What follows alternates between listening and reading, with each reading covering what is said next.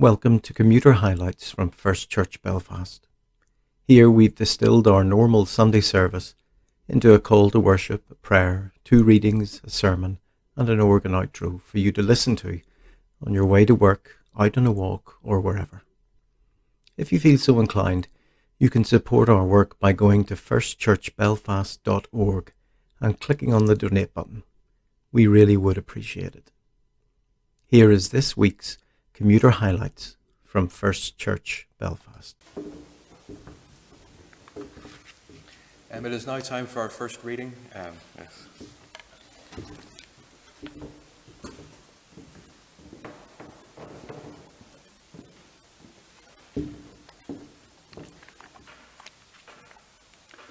This morning I'm going to read from Revelations of St. John 21, verses 1 to 5. Then I saw a new heaven and a new earth, for the first heaven and the first earth had passed away, and the sea was no more. And I saw the holy city, the new Jerusalem, coming down out of heaven from God, prepared as a bride, adorned for her husband. And I heard a loud voice from the throne saying, "See, the home of God is among mortals. God will dwell with them. They will be God's peoples, and God will be with them. God will wipe every tear from their eyes. Death will be no more. Mourning and crying and pain will be no more, for the first things have passed away." And the one who was seated on the throne said, "See, I am making all things new."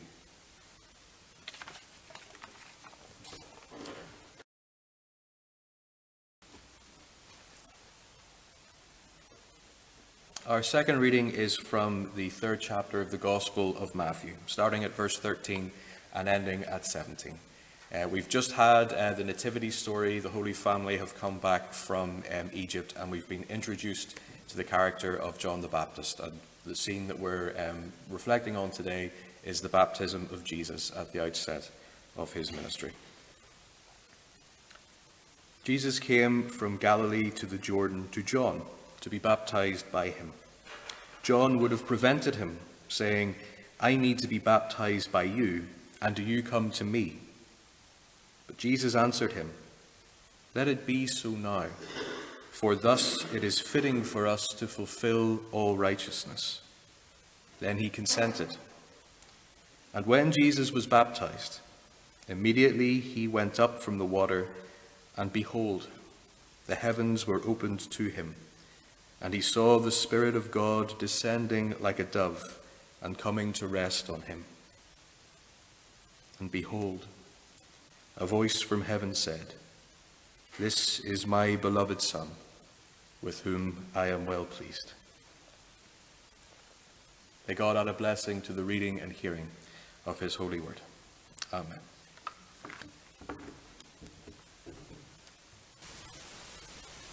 I had something else written for today.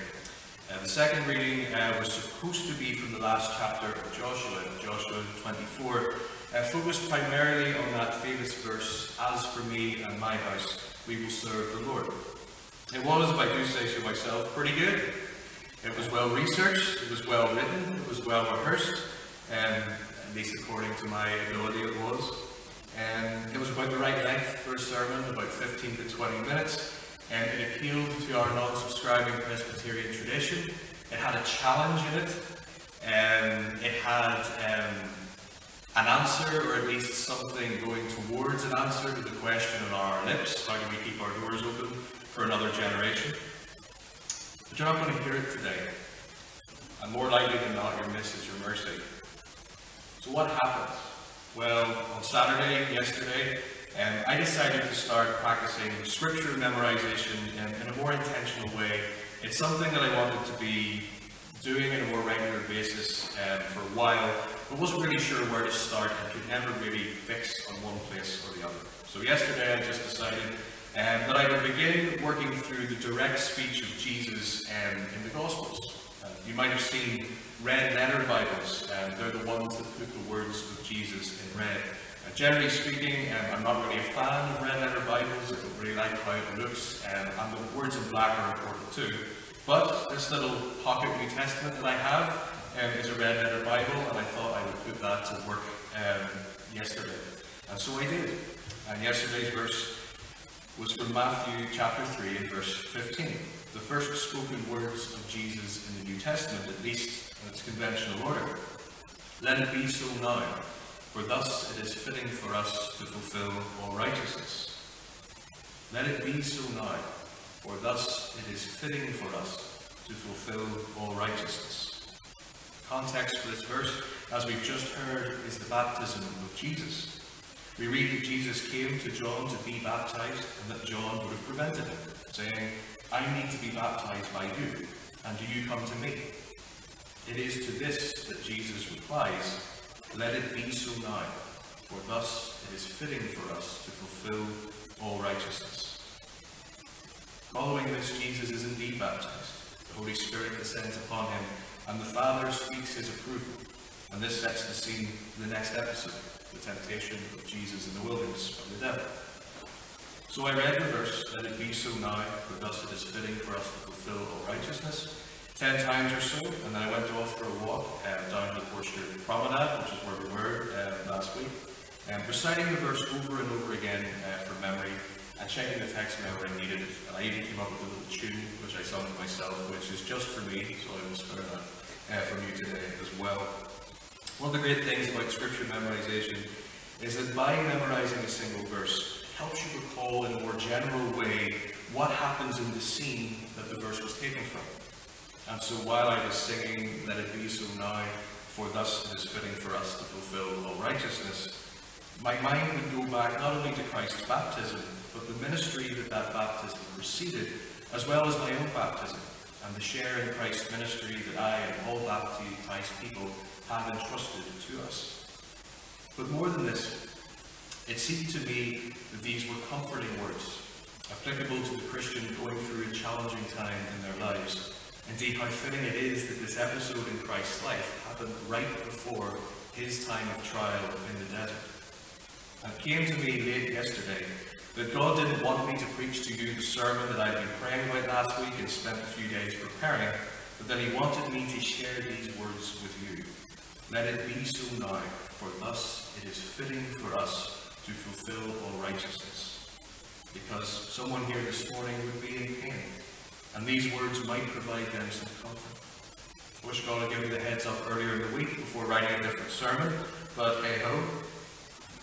If I have heard God correctly, and I think I have, having heard our first reading today, and having seen the music that was prepared for today, which I hadn't known in advance, then I pray that whoever you are here, that these words do mean something to you, and that they speak into your pain, and that they give you comfort, and that this hastily written last-minute sermon, prepared without access to study Bibles or commentaries or even the internet, is for you.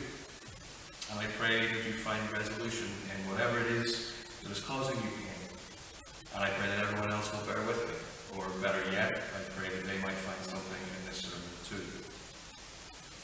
Let it be so now, for thus it is fitting for us to fulfill all righteousness.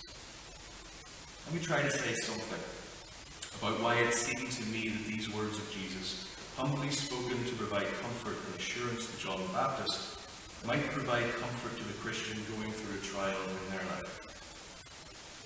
Let it be so now spoke to me about how often, when we're faced with a difficult situation, our instinct may be to attack it or to force a solution, and how often that's the worst possible thing we could have done, serving only to make ourselves more anxious and perhaps even alienating ourselves further from other people. Let it be so now spoke to me also about another extreme response to a crisis in our lives, and that is to deny that it even exists. It seems to me that let it be so now is a moderating influence on these impulses. It is in one sense a passive or resigned response, but ultimately it is acceptance. The rest of the verse, for thus it is fitting for us to fulfill all righteousness, spoke to me about the challenge and the hope for the Christian. The challenge is the call to take up our cross daily. The challenge is to face our own sufferings, our own crucifixions, with the words, "Let it be so now." Indeed, one of the things that is going on at baptism is that we are being baptized into the death of Christ. The hope comes from the fact that at baptism we are also being baptized into the resurrection of Christ. And as Christ went through suffering and death to life, so do we. Thus it is fitting for us to fulfill all righteousness. The problem of evil is one of the biggest obstacles for many people to having belief in God. Put simply, if God is all loving, all just, all powerful, etc., why would he allow X, Y, or Z to happen?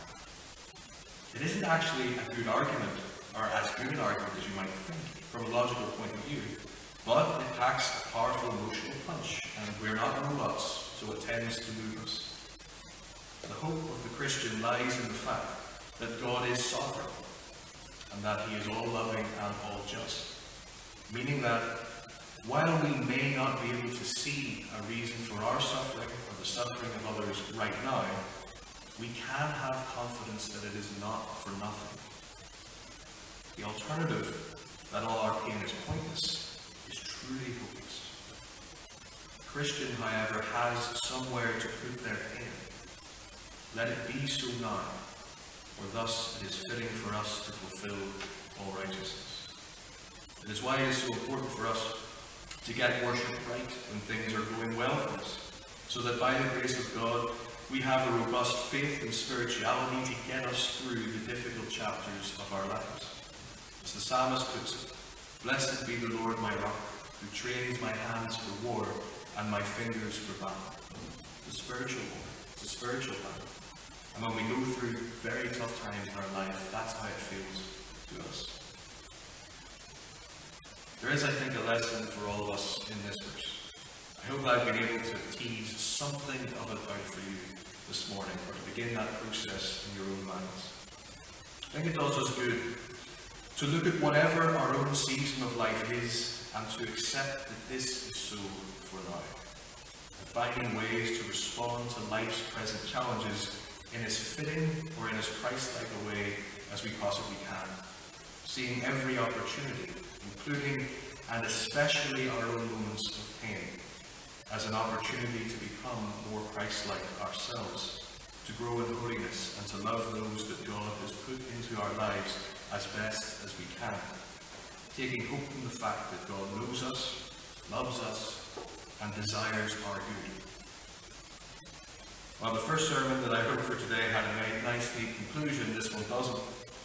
So I'll end it here, trusting that my instincts were correct, and that at least one of you may have heard God's word today and found comfort, especially if you're in a place of pain right now. Amen.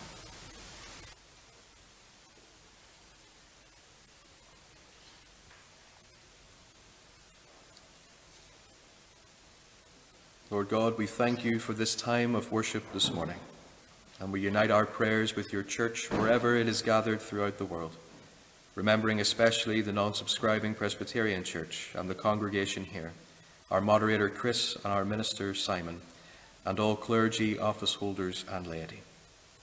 Forgive us for all the ways that we have failed to offer you right praise. Put a holy desire in the heart of all your people, that from the very depths of who we are, we may seek your courts and sing for joy to you, the living God. We thank you, Lord, that even the sparrow finds a home, and the swallow a nest for herself, where she may lay her young at your altars, Lord of hosts, our King and our God. We thank you for the great diversity of your church, that it includes all kinds of people. Forgive us for the times we have made others feel unwelcome, and help us to communicate your love to all people. Blessed are those whose strength is in you, Lord, in whose hearts are the highways to Zion. Heavenly Father, we remember our Christian brothers and sisters facing terror and violent persecution all over the world. May they find joy, peace, rest, and safety in you. as they endure this hardship, and enable them to go from strength to strength in their journey towards you. Forgive us for our complacency, for how inattentive we often are in matters of faith, for how wasteful we are of our freedom, and for how fearful and timid we are so often when it comes to sharing our faith with others. Help us to use our time wisely and to live abundantly and to share your good news with those you put in our lives. Lord God of hosts, hear our prayer. Give ear, God of Jacob, for you are our shield. Keep us united with Christ, in whom alone is our salvation, and look on the face of your anointed. Help us to grow in our prayer lives, that we may grow in understanding of you. Teach us how to pray and to worship you correctly. A day in your courts, Lord, are better than 1,000 elsewhere. Help us to appreciate all that you have done for us, and help us to grow in our devotion to you, that we may live for you and not for ourselves, that we would truly rather be a doorkeeper in your house than to dwell in the tents of wickedness. For you withhold no good thing from those who walk uprightly, and blessed are those who trust in you. Help those who have no sense of purpose or direction in their lives at present, and no sense of your calling. Make clear to them the plans that you have for them, and give them a fresh appreciation of the love and care that you have for them as their Father. Lord, in your mercy, hear the prayers of our hearts as we pray silently.